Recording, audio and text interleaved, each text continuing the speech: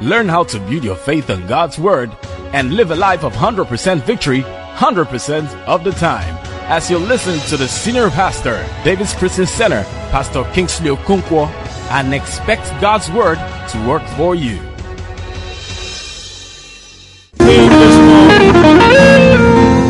Glory to God. Thank you, Jesus. Glory to God. Do we serve a living God? And do you love that God? Father, we just love you. We thank you. Thank you for being such a faithful God. Thank you for being a dependable God. We give you all the praise this morning. We give you all the glory. In Jesus' mighty name we have worship. One more time, give him a praise this morning. Woo! Glory to God. Please take your seat. Hallelujah.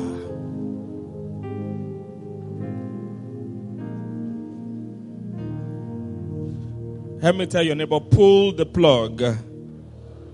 No, tell him well. Say, pull the plug. Okay, so for those that are just coming for the first time today,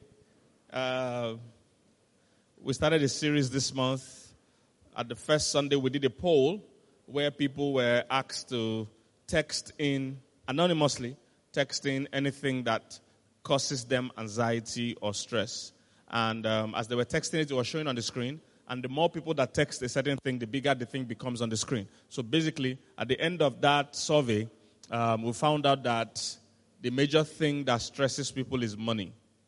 All right? That's why it's the biggest here. The more people text a certain thing, the bigger it becomes on the screen. So money became bigger. If you also check, on that big thing was career. On that one is work. On that one is business.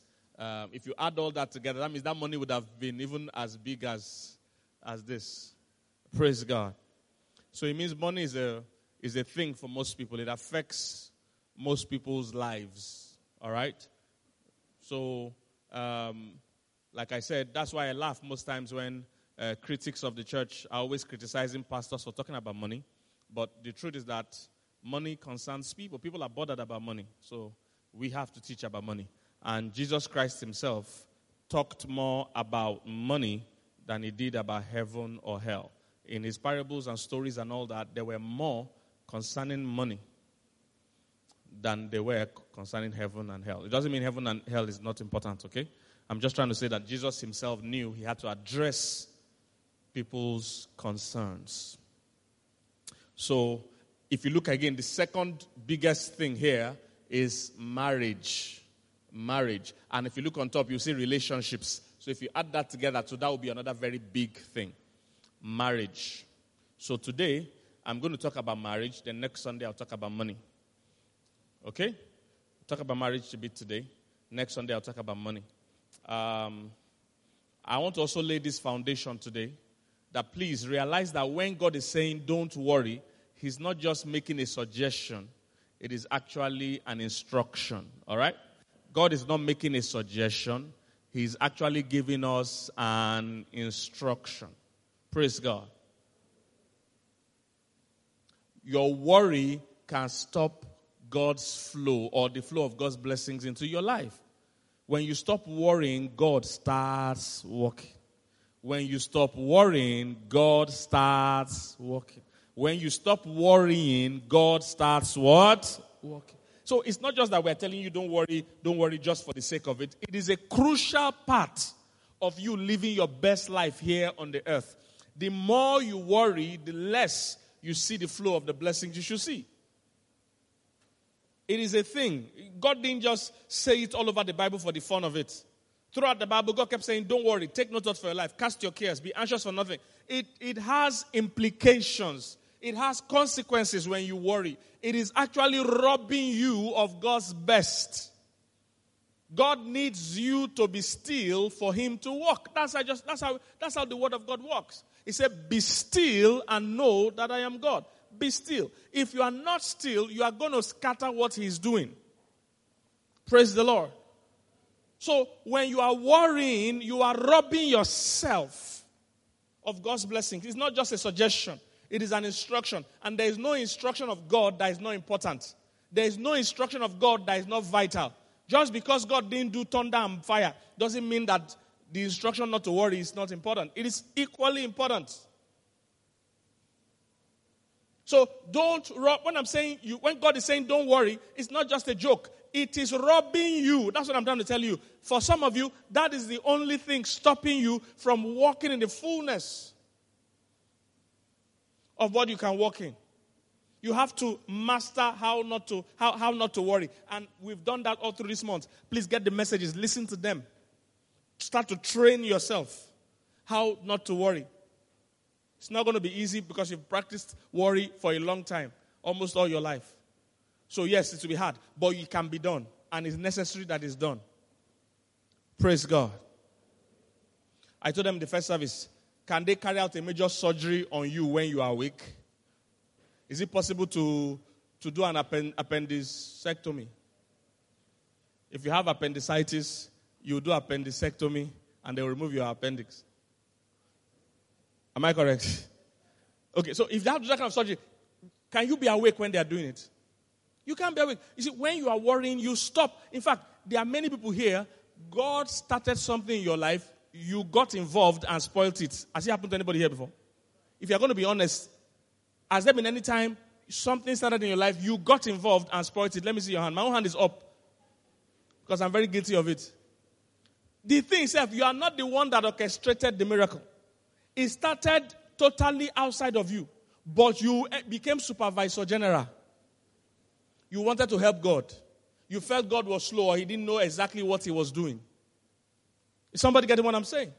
It has happened to me a lot of times. That's why I know. That's why worry is bad. It stops the blessing. So you need to understand, worry actually does something to you and to the flow of the blessing in your life. He said, be anxious for nothing. He said, take no thought for your life. He said, cast all your cares upon the Lord. It goes on and on and on like that. So you go for a surgery and you are awake. I see them sharpening the knife. They want to use to cut you. I know they don't sharpen knife, but that's just the idea. And you're looking at them that, who the one cut with that knife? And you see them line up all the instruments. You're thinking, who the one use this thing for? And they take the knife. You see them bringing it to your stomach. What's the natural thing you're going to do? You hold the guy down. Say, what do you want to do? Say, no, just small. One cut you small here. Even if they convince you to allow them try. How many of you, when you were young, you hated injection? Can I see your hand? You hated injection? To give you injection, they have to call 10 people. Be honest. There's people here like that. The Holy Ghost just told me that there's some people here like that now. That when they want to give you injection when you were young, they bring 30 people to hold you. If you're like, at least you have one sibling like that. That injection is a major event. They call neighbors. Because they will hold you. One person will hold your head here. Now will hold your hand. They'll spread you like this to give you the injection. So see how difficult it is to give that person injection. So imagine a full surgery and you are awake. You will scatter it. Scatter it. And by the time they cut you small, they want to cut the hole like this. When they start here, and you feel, you say, I'm okay. Leave it. I'm even healed. It's not even paining me again. That's what you're going to do. I told them the story in the first service of how in primary school I stepped on a nail. Those rusted, long nail like this. Rusted one that has been in the sand for a long time. Stepped on it when we were running. Stepped on it. It entered from under and it was almost piercing. You could see it. Just one thing remained for it to come out. It was already showing like this. Up from under. It was paining me. When I saw it, I said, don't touch it. This is how I'm going to walk for the rest of my life. Because I was not going to go there. I said, don't touch it. I will manage myself. It's not to walk. Am I not walking? My brother, leave it out. I left the nail there and I was going to walk like that for the rest of my life. Until one guy, can never forget his name. You see, when people do you bad things, you remember their name forever. His name is Samuel. Can never forget. This is primary school, so imagine how many years ago this was. Primary school. So I can never forget his name. The guy said, okay, he just wants to see it. That he won't touch it. Everybody move back. Nobody's touching it. That he wants to see it. So I said, okay, see it. The guy just pulled it out. Pow! I just died. Straight. Pulled it out. You know, there are some things they do to you before the pain reach your brain, you go die. Because you want to avoid that pain reaching your brain. Pain travels slowly. It happens when you kick your leg on something. Not be that time you go feel am. You know say the pain they come. You know they say, It never reach you, but say trouble is ahead. Because when you hit your leg, it doesn't come immediately. Same thing with slap. There's some slap, but they will give you, bah! You go echo. You go say, who they slap? Now you, but you say, who they slap? Because the sound go first go round before you come enter. For the test, now you they slap, now you. You can't deaf for one ear. So this also, so I didn't want them to touch it. That's exactly how it is when God is doing something in your life and you are too active in it. You intercept it, you scatter it. Imagine if Joseph was not relaxed. When they sold him when they put him in the pit, he would have tried to get out. He didn't know that he needs to be in that pit. When they threw him to Potiphar's house, he would have escaped. He would go back and share testimony. I escaped from your blessing. Go back there, my friend. So that's how we are when we are too active. Jesus is the author and what? The finisher of our faith. So he starts it, he finishes it. So when we say don't worry, we're not just telling you for fun. It's because it has repercussions. It has an impact. Okay. So today we're talking a bit about marriage because it's one of the biggest things on the screen. The concept of marriage, Genesis chapter 2. Genesis chapter 2. There's so much marriage and marital crisis today in the world. So much of it. It's going to become one of the highest paying jobs very soon. Because more people are getting married and more of them are coming out. Nowadays, for marriage to make 1 year is a miracle. 1 year. The way people freely say, I'm done, it even shocked me. Say, I'm done. I'm not doing it again. I can't handle this. It seems people are less and less tolerant and knowledgeable about what marriage is about. Divorce rates skyrocketing. Are you here, somebody? So it's a major thing. And the reason is because we have left God's idea and the maker's idea. Genesis chapter 2, it says, therefore shall a man leave his father and his mother, and shall be what? Cleave unto his wife, and they shall be what? I can't hear you. Let's read together. Everybody, 1, 2, go.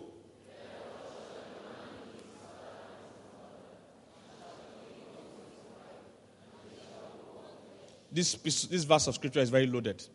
First concept I want us to talk about is one flesh. That term or phrase one flesh simply means one person. It is a context and concept of what God wants marriage to be. One person. He wants two people to become one person. That word one flesh means one person. And it's a covenant term that means that two people are now joined. Inseparably joined. Inseparably what? Joined. This is the idea God had for marriage. That you leave father and mother, cleave to your wife, and become one. Leave all other relationships, not just father and mother. All other relationships, they become secondary. Okay, it doesn't mean you abandon them. It means they become secondary now to this particular relationship. Your relationship with your siblings and your parents and your business partners and any other thing becomes secondary to your primary covenant, which is marriage. So they become one flesh. Very important. Now, God knows. Why did God want it to be a covenant relationship? It's because God himself is a covenant God. God is not involved in any relationship that is not covenant relationship. Is somebody getting what I'm saying? A covenant is that inseparable agreement you have with somebody. It's even hard to describe the word in English. The closest people know about it in English is contract. A contract is very inferior to a covenant. So God himself is not involved in any casual relationship. All the relationships God is involved with or has ever gotten involved with is a covenant relationship. And the reason is very simple. You don't really enjoy relationships except it's a covenant relationship. In a casual relationship, you want to depend. I'm echoing, guys. I don't know. I'm in sound. I don't know what it is. And it's distracting me. So in a casual relationship, you want to depend on somebody, but you can't depend on them. I don't know if you get what I'm saying. It's very frustrating. You want to rely on somebody, but you can't rely on them. So God wanted to solve that issue because he too is not going to try and be casual. So every relationship God enters is covenant. From Adam it was covenant. Move to Noah, it was covenant. Move to Abraham, go and check it. All of them, they cut covenant. So, for instance, the one of Noah, part of the covenant with Noah is the rainbow that we see today. Do you remember? Where God said, I will never destroy the earth again. And he entered a covenant with Noah. God doesn't just do casual, hey, in my party. No. The reason is because for you to enjoy a relationship, it has to be total dependence and total availability. That's the way to get the best out of every relationship. Covenant. And God moved on like that from Abraham to other people, David, other people like that. Covenant. God just likes covenant. He knows that's the best way to enjoy everything. So he said, human beings too, when you want to marry, let it be covenant. Now, in a covenant, part of the blessings and benefits is that you complement each other. Is there any married couple here? I need a volunteer. Married couple, can I see your hand? Anybody? Please volunteer. Volunteer now. You are here with your husband or wife. Raise your hand. Wow. You are ashamed of your spouse.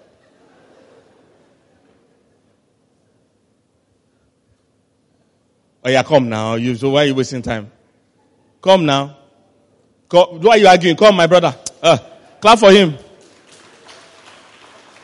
Why are you angry? You don't want to come out. Men can be somehow. Come on stage. Why don't you want to come out? This is the clap you are giving them. It's not easy because they are going to stand there throughout the service. So let's encourage them now. So come like this, please, if you don't mind. This way, come. So the context is this: God wanted stand beside her.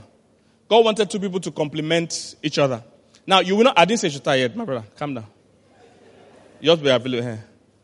So we wanted two people to complement each other. He knows that's the best way to get the best. So normally, as a human being, he has, which hand do you normally use? Your right, it's his right hand. He has a strong hand. So this hand you write with, you do most things with, right? If you want to slap somebody, it's this hand. Good. So for most human beings, they are good with this hand, then this hand is kind of weak. Am I correct? And that's how life is. Every human being comes with strengths and what? Weaknesses. That's just how life is. There are many people that go into marriage with a funny mindset that one human being is going to be everything that they expect. It's not going to happen, guys. This is why people jump out of marriage. I am done. Done to what? The way he's of course he has weaknesses. He comes with two hands. He comes with strengths and he comes with weaknesses. In fact, that's why marriage itself was created, to cover up his weaknesses. She too comes the same way with strength and weakness. You are right-handed too, Abby. She too comes with strength and weakness. So what God says is this. Okay, come this way. I've forgotten your name again. Wumi, thank you. So, let's assume she is left-handed. Let's assume for this example that she is left-handed. That means her strong hand is her left hand. So her weak hand is what? Her right hand. Now, for normal couples that don't understand this thing, what they do is that they stay separate like this and they both keep complaining about these hands. So he is good with this hand. He's complaining that why are you not good with your own right hand? He's complaining. He didn't know that the reason why they joined them was because he is good in the right hand and she is not. Most times the thing you are complaining about is what you are meant to compliment about. You don't understand. You don't understand. The thing you are complaining about is what you were sent to compliment that person about, to support that person with. So what most couples do is that he's blaming her for all the things she can't do with her right hand. She's blaming him for all the things he can't do with his left hand. Meanwhile, the context of marriage is that they're supposed to be joined. When they're joined, anything that is left hand in this family is from this side, and it is strong. They are one. Anything that is from the right hand in this family is from here, and it's what? Strong. I don't know if you understand what I'm saying. That's why they said two are better than one. They have a good reward for their labor. It means they will do more being together. Come and tie them now. So, they're going to tie you tight, and you will roll on the floor. Please, just cooperate. Thank you.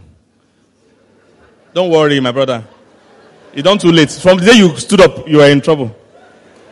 There's more ahead. We have more. You will not go see do frog jumps and many other things. The problem plenty today. I'm joking. So this is what God wanted. He ties them. They become one flesh. So this whole middle doesn't even exist again. Doesn't exist again. They are now one. And they have only two hands now. Two strong hands. Before they came, they had one strong hand, one weak hand. Now they have what? Two strong hands.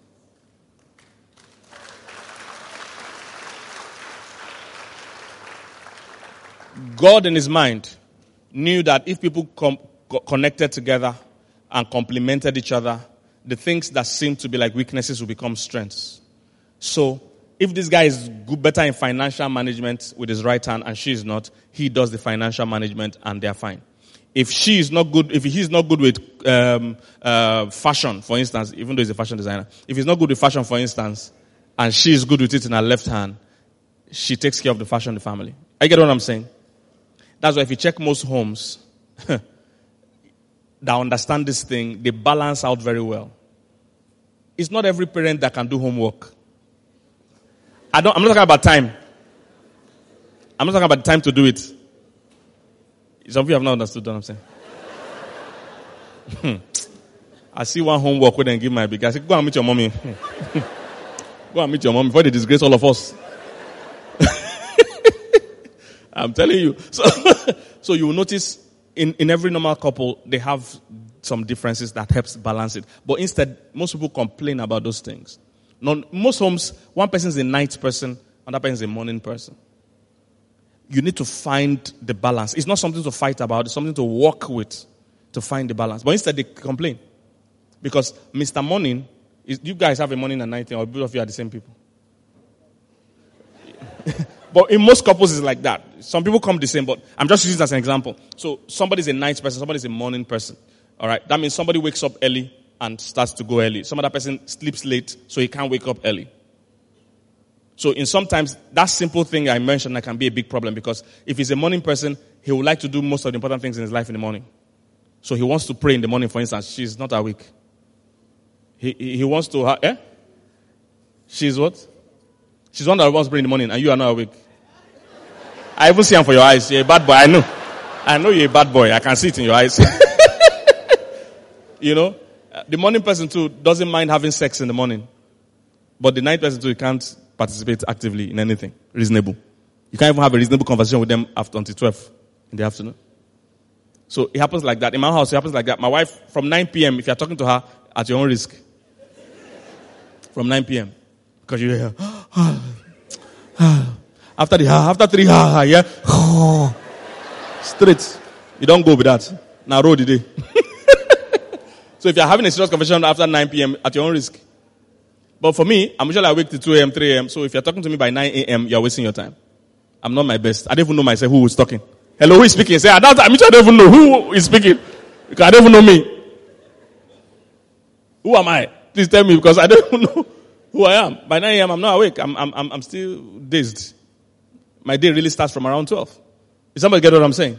So the key is that you complement, you compromise, you find a meeting point. And that's the way God designed it. And the concept is that everything you have, both of you now have it. And you are totally dependent, because now you don't have a right hand anymore.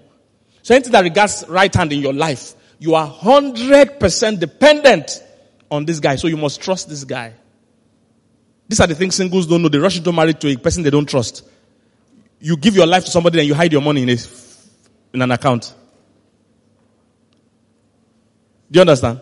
You know that people like that. I love you. Take me, the whole of me. But you have a secret account. So your money is more valuable than you.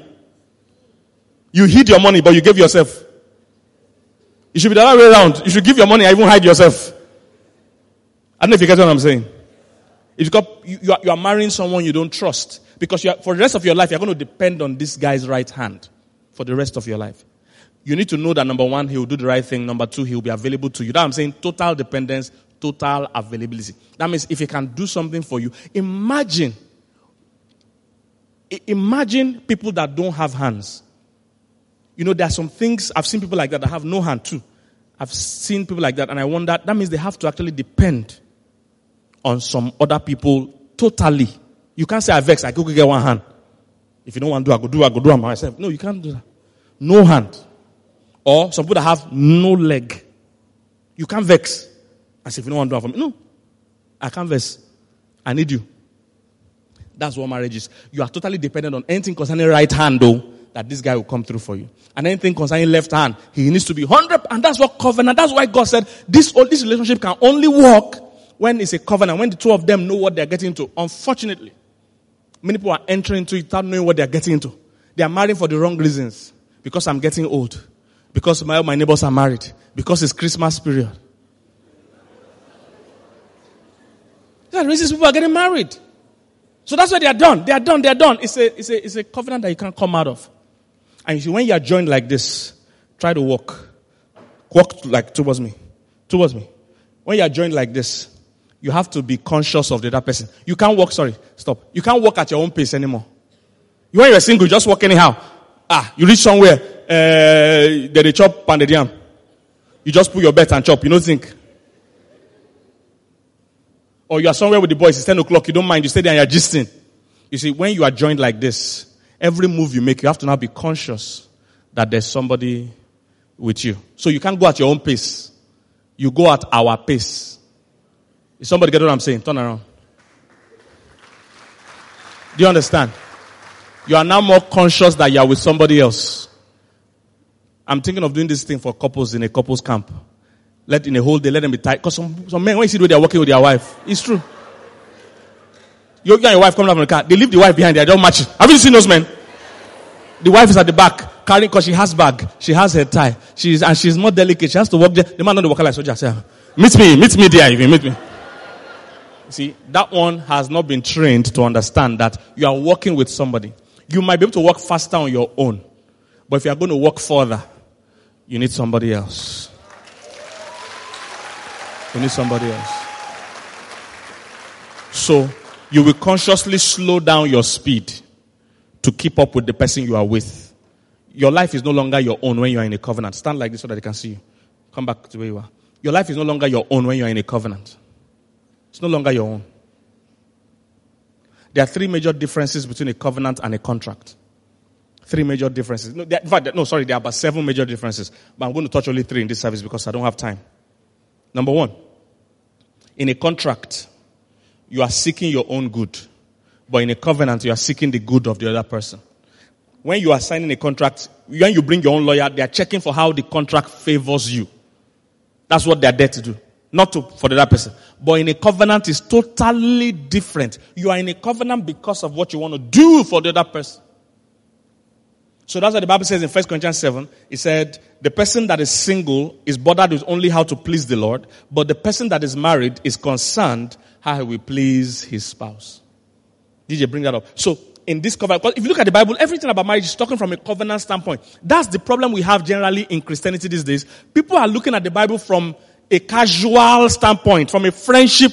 It's a covenant. When you understand that the whole Bible is written for you based on covenant, it's not for the person on the streets. And if you get what I'm saying. Because that's why people are arguing about tithe, it's not for you. It's not for you at all. If you understand that you are not even your own, you can't be arguing about your money being your own. When you understand that you are not even your own. And if you get what I'm saying. You're saying how much you put on. You are in the offering basket. Oh, somebody didn't get what I said. When you understand that, it changes everything. The whole Bible and marriage in the Bible is written. When they say, oh, wife submits, husband's love. I don't have time to go into that today. When you see people arguing, why should I submit? It's not for you. The people that understand the terms of the covenant, they understand what it means. What does submission mean? It doesn't mean you're a fool. It doesn't mean that you don't have a voice. It doesn't mean you don't have an opinion. That's not the context. So both the man and the woman need to understand it. The context of submit and love is talking about there is a covenant initiator. In any covenant, one person is the one that says, I want to marry you. Am I correct? We don't say it the same day. 1, 2, 3, go. I want to marry you. Is that what we do? No. It's usually one person that initiates. And the scripture shows us, it said, therefore shall who? A man. Scripture gives us light in that. That is the man that chooses. We see it also from Adam. It wasn't God that gave Eve to Adam. It was Adam that took Eve from God. Oh, somebody understand that? God never gave Eve to Adam. God brought Eve. Adam said, this is bone of my bone, flesh of my flesh. I go take her. So he took it. He is the one that claimed it. God didn't say you must marry her. God never said anything. He is the one that took it. That said, this is my own. Somebody get what I'm saying? So Adam or the man was the initiator. Now listen. If you are the initiator, I'm trying not to be distracted because there are many things I want to cover. If you are the initiator, you must have an offer. Do you enter a deal with somebody when you don't even know the deal? So let's sign a deal. Yes, what deal? No, I don't know, but just sign. Is that how they do deal? In a deal, I offer that, I want to sell this speaker. There's a deal. Do you understand, sir? When somebody saying, I want to marry you, he's offering something. And when you are saying, I do, you are saying, I submit myself to this offer. Now, you have a right to choose who you will submit to. They didn't impose it on you too. You chose that, I like this guy. Why are Nigerians leaving Nigeria to go to Canada? You are choosing not to submit in Nigeria, but you want to go and submit. You are choosing the leader in Canada. Do you understand? That's what you are doing. You can't now reach the Canada and say, I'm not going to obey any law in this country. Do you do that? No. You get there and you find out, this is where they drive. You start driving there. It's submission. Everybody is submitting already. The difference is that in marriage in particular, in Nigeria, all of us didn't choose to be here. If we choose to be here, we'll all be in Toronto now. They born us here by mistake. But when it comes to marriage, but when it comes to marriage, the difference is that you choose the president you are going to submit to. As a woman, you choose. It's like when you go to the salon, there are many women making hair. You choose the one you want to make your hair. And the moment you choose her, she will start controlling you. Sit down. That's a woman that says, she can't submit. She's submitting now. Sit down. Turn left. Look down. This your hair. You didn't wash it well, oh. Should I wash again? Bend your neck. She's obeying instruction. Why? Because she chose to submit to this hairdresser. And anything the hairdresser tell her, she obeys. That's what submission is. Not that they are punishing you. It's not need a hands up. It's not anything I say in this. No, that's not what the context. The context is that this man is making an offer. You agree to this offer. Allow him carry out the offer. That's what submission is about. Doesn't mean you're an inferior human being. Somebody get what I'm saying? When you enter a car, you know you've submitted. Anybody driver stop? We stop. You can't say, me, I'm still moving with my own leg. No. If the driver say, I want to buy fuel, I go park here, buy fuel. We are all what? Parking here. From the day you enter the car, you have what? Agreed to submit. There's only one steering in the car. If it's a fool driving, you must enjoy the foolish driving that day. Because now you use your leg enter that. You get what I'm saying? That's what submission is. So you imagine somebody enter a car and not dragging the steering with the driver. Why you enter the car? You're supposed to have checked his driver's license and ask other passengers. He well?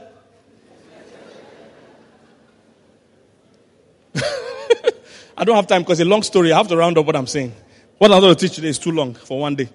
So, that's the context here. They are one. He is the covenant initiator. She is the covenant acceptor. And there is a covenant officiator. In every covenant, there's the initiator. This is why he's the head of the home, because he started the home. That's why. It's not because he's smarter. Most times you know that even the men are not usually smarter than the women. In fact, if you ask my opinion, I know that women are generally faster and smarter than men. Okay, that's a different story. So him being the head doesn't mean he's smarter. Him being the head means he's the initiator. He started the family now. He's the one that said he wants to start the family and you agreed. So he leads. Initiator, acceptor, officiator. I want to talk about differences between contract, but I will have to skip it. Listen to first service message if you want. So, I'll quickly go to, if you are married, everything you have belongs to her. Everything she has belongs to you. That's another major difference between contract and covenant. In a contract, there is limited sharing. In a covenant, there is unlimited sharing. What does that mean? In a contract, if I have a contract with my landlord, it's limited to the house I'm renting from him. He has no right to come and be telling me about the school my children should go to. That's none of his business. Our business is regarding this house I'm renting. But in unlimited sharing, which is a covenant, everything. So from that day, your phone is no longer your phone, it's our phone. When you see a couple saying, you can't check my phone. It's not my phone, it's our phone. It's unlimited sharing. It's our money. That's the context. It's our money. It's our family. You can't be saying that, what mommy say. we're going to do what mommy said. No. He said, you shall leave father and mother and do what? Cleave to your wife. So this comes first. Your marriage comes first. Before your mother. So, if you are in a position where your spouse is not keeping any part of the covenant, maybe he's not honoring you, he's not making himself available to you the way he should, maybe you are not dependent, whatever it is, there's trouble going on in the marriage. Listen, the principal thing you ought to do is, number one, report him or her to the covenant officiator. It is wrong to take the laws into your hands. In any society, even in football, if somebody kick you and you kick him back, the person that retaliated is the one that gets the red card. Do you understand? They punish you more for retaliating. I don't know if somebody gets what I'm saying. So it happens like that. If somebody is offending me and I go and beat him, it's me that will be punished more. My job is to report him to the officiator. It's a covenant. See, when it must be active in your mind, it's not just a union, it's not an association, it's not tradition. Marriage is not tradition. It existed before your tradition. Somebody gets what I'm saying? It started from the first man and first woman. Was your tradition in Genesis chapter 1? Calm down now, chief. Some red cap chief. Calm down. Before your cap and before your whatever. The Bible existed now. From creation. Marriage was there and there were templates of how it's supposed to be run. Today we've allowed tradition and culture scatter it. So divorce rates are shooting all over the place. So, so when somebody's offending the other, your job is not to fight for yourself. That's not how a covenant works. When you're fighting for yourself, it's proof that you don't believe there's an officiator in charge. Your job is to report the person to the officiator. It's called prayer. You say, hey Lord, based on your word, this is what I'm entitled to, but this guy is depriving me. I want you to fight for me. Look, God is capable of fighting. Many people, they pity God. They help God. He is capable of fighting for himself. Anytime you get involved, you stop him from working. Check through our scripture, especially when it comes to marriage. I will give you 2 or 3 examples as fast as I can. Malachi chapter 2. The Bible said their offering was no longer being accepted and the men were crying. Why is God not blessing our business? God said, because of how you've looked at this. Yet you say, wherefore? God said, because I have been a witness, officiator, between you and what? The wife of your youth. Against whom you have dealt what? Treacherously. You have been dealing with her badly. So God said, I'm a witness. I'm the officiator. He said, yet she is your companion and the wife of your what? Covenant. God is very crazy about covenant. So God stopped blessing them. This Old Testament, Abi, you see 1 Peter chapter 3. Same concept. He said, husbands, treat your wife according to knowledge, or else your prayers will be hindered. Look at this. Likewise, you husbands, dwell with them, that's your wife, according to knowledge, giving honor unto the wife as unto the weaker vessel. He said, as being heirs together of the grace of life, that what? Do you understand? The covenant officiator said, I'm going to stop all his prayer access. I'm going to stop answering his prayer if he doesn't treat you right. Women, that's better for you, for God to fight for you than for you to fight for yourself. Most women would rather use their mouths as the weapon of mass destruction.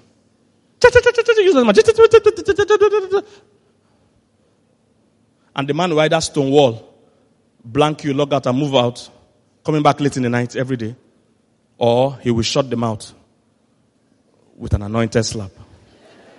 So, be still. I don't support beating in any shape or form. I'm just saying. But it does happen. Those are the things that cause it. The woman wants to fight for herself. Report him. That's number one. In Abraham's time, Genesis chapter 20, there was one king that went to take Sarah, Abraham's wife. Abraham got to a new town. He didn't know how things were in that town. He told Sarah that, let's say we are sisters. I don't want them to kill me because of you. Because Sarah was very fine, very, very fine girl. I know the boy that girl. Very fine girl. She was just fine like that. They disturb everybody. So Abraham was worried. He said, they will kill me because of you. That's how fine she was. How many daughters of Sarah are here? Okay, there are not many. Thank you for those of you that are here. The few that are here. God bless you. So, so the king now saw Sarah true, and she was that fine true, and she took her true to his house. When he took her to his house, the covenant officiator that defends marriage Because marriage is the strongest covenant that there is on the earth. The Bible said the man had a dream at night. Abraham was wrong. Abraham did not even pray. He was wrong by denying his wife. God didn't consult him. God defended the covenant. God is crazy about the covenant. God went to appear to that king and say, you are a dead man. If you touch that woman, you are dead. Because she's married. And God said, the only reason why I have not even killed you is because I know you didn't know. If say you know, you go see my true color, I swear. If say you know, not be like this, you go to talk him. I go change them for you. And the guy quickly released the woman. You see, God fought for Abraham without Abraham being there. Wives need to learn that. Stop fighting for yourself. Do you think God is not showing up in your case that you are on the steering? Two people can never sit on the steering. You must come down for another one to enter. Two people can't sit on the steering. So let God fight. Number two, you need to do after you report to God, you keep doing the right thing. It's important you keep doing the right thing. You can't be doing the wrong thing and be reporting the wrong thing. You must do your own part. So keep loving. Keep being humble. Keep being loving. Keep being respectful. Keep doing your part. That's what allows God to move. You see it also in 1 Peter 3, from verse 1 and down. It says, those of you that are married to an unbelieving spouse or your spouse is not obeying the word of God, it says you just love them and submit to them and be nice to them, that by your behavior, God will touch their hearts.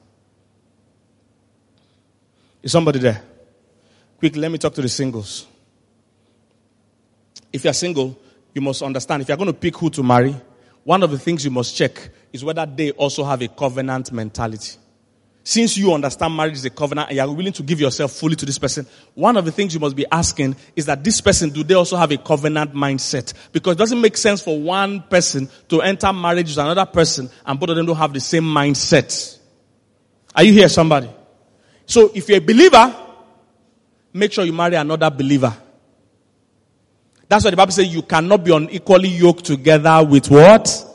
An unbeliever. DJ, bring it on the screen, please. So if you're a Christian, born again Christian, you can't marry someone that's not a born again Christian. You're not going to stress yourself. He doesn't believe what you believe. Look at it here. Be you not unequally yoked together with who? Unbelievers. For what fellowship had what? Righteousness or righteousness. And what communion had what? Light. Go to the next verse. I like the next verse. He said, and what agreement has Christ with what? Belial. Belial is Satan. Why did they use Christ and Belial? Because if you're a Christian, you are in a covenant with Christ. So everything Christ is and everything Christ has is in you. You are carrying that to go and join with somebody that doesn't have that agreement. They call it an unequal yoke. An unequal yoke. It's very stressful. So be asking, I want to enter a covenant with this person. One of the things to check is, how are they dealing with other covenants in their own life? Because there are already covenants they are in before you. For instance, their covenant relationship with their parents. How is that going? Check that out. Because the Bible says when you honor your father and mother, it says the first commandment with what? Promise. It says it will be well with you and you will live longer. That's a covenant agreement. How you treat your parents is a covenant agreement. So check how they are treating their parents now. Check how they are treating their parents now. Are they ashamed of their parents? Are their parents hidden in the village? They are using iPhone 12 in town. Their parents are hungry in the village. Somebody get what I'm saying? Check their covenant relationship with the church. Be afraid of people that tell you that God is in the heart. I love God, but I hate churches. I'm a Christian, but I don't go to church. Be careful of those things. I love God. God sees my heart. I love God. But these Nigerian pastors, I hate churches. That makes no sense, and I'll tell you why. The reason is because Christ is the head of the church. Christ is the head, and the church is the body of Christ. Somebody cannot love Christ and not love his church. They are one and the same. So I'm looking out for, if Christ died for this person and he still can't serve Christ, is it me that I'm not even fully dead that they will serve? He said he's a Christian. And he goes to church. And he never pays tithe. If once you talk about money, his artery, you are touching his artery. He has problem keeping covenants. Somebody get what I'm saying? Those are the things to check for. And in case you have never seen people come in, you are feeling, I'm single, I've not seen any eligible person. Look, you are in a covenant with God. In a covenant, everything the person has is your own. You can draw from it. Somebody getting this? It's part of what a covenant is. Anything you have, if I need it, you must give me. That's why, did you notice when God told Abraham to kill Isaac, did you notice that Abraham didn't complain? How many of you notice Abraham didn't complain? Does that make sense normally? How many of you notice that even Isaac didn't complain? Does that make sense normally? If they didn't know something, you know what would happen? God would tell Abraham, kill Isaac. Abraham would say, I don't hear. 1 week after, God would say, Abraham, I never see you. He said, the NSAS protest though. NSAS protest, they don't burn toll gate. I know if he pass. He will keep making excuses. He won't agree. This is only son. Like waited 25 years son. The hair of his lineage is the only son he has. He won't agree. You notice there was no resistance. God told him on the night, early the next morning he carried Isaac. Sarah too didn't complain. Did you notice? If it's today, go and tell your wife, honey, we want to kill Junior tomorrow as sacrifice. Now you go first die, Abraham. Death don't they? You won't die. You won't die. Your wife will first kill you before you kill Isaac. And if let's say 12 now even agree, carry Isaac, and I can't reach road. Isaac asks, like the story says, now where are we going? He say, we want to go sacrifice you. Isaac will say, you do well. When you drop him, say you want to go peace. You go see Isaac for Ethiopia. You don't use leg, reach it, you don't run. You can never wait. Somebody get what I'm saying? But you see that all of them agreed. Do you know why? Because they were already familiar with how a covenant works. In a covenant, anything, you can ask him for anything I own. And me too, I can ask you for anything you own. And Abraham explained in the book of Hebrews that why it was easy for him to kill Isaac was that he knew that God could raise him up. Because God has power to raise the dead. I go kill him, you go raise him. Small do. That's why. That's how a covenant works. When I see people complaining about, I didn't give God something, the covenant doesn't work like that. So if I'm saying this, that if you're a single person and you're saying, I'm looking for a husband or wife, very simple, very simple. You serve a God that has resources. You have a right. There are scriptural grounds. He that finds a wife finds a good thing. And the Bible also says that those that are righteous will not lack any good thing. You have scripture to say, Lord, I trust you to supply husband or supply wife. And you must be in faith and go and rest. And believe that he will supply it. Is somebody getting what I'm saying? And he will truly supply it. And I pray for everyone here under the sound of my voice. If you are single and trusting God for who to marry today, based on our covenant with God, God has resources. We ask that your husband or your wife be shown to you in the name of Jesus. Let that connection take place in the name of Jesus. If you're married here and your marriage is going through stress, today I speak peace into your marriage in the name of Jesus. We invoke the power of the covenant officiator. He will fight for you in that home in the name of Jesus. Your husband will behave better. Your wife will behave better in the mighty name of Jesus. Thank you, Father. In Jesus' name. We know you've been blessed by this message. To order a copy of this message or any of our messages, you can call us on 080-777-14411 or 080-777-14412. Or you can visit our website on www.davidschristiancenter.org. David's Christian Center, home of victorious people.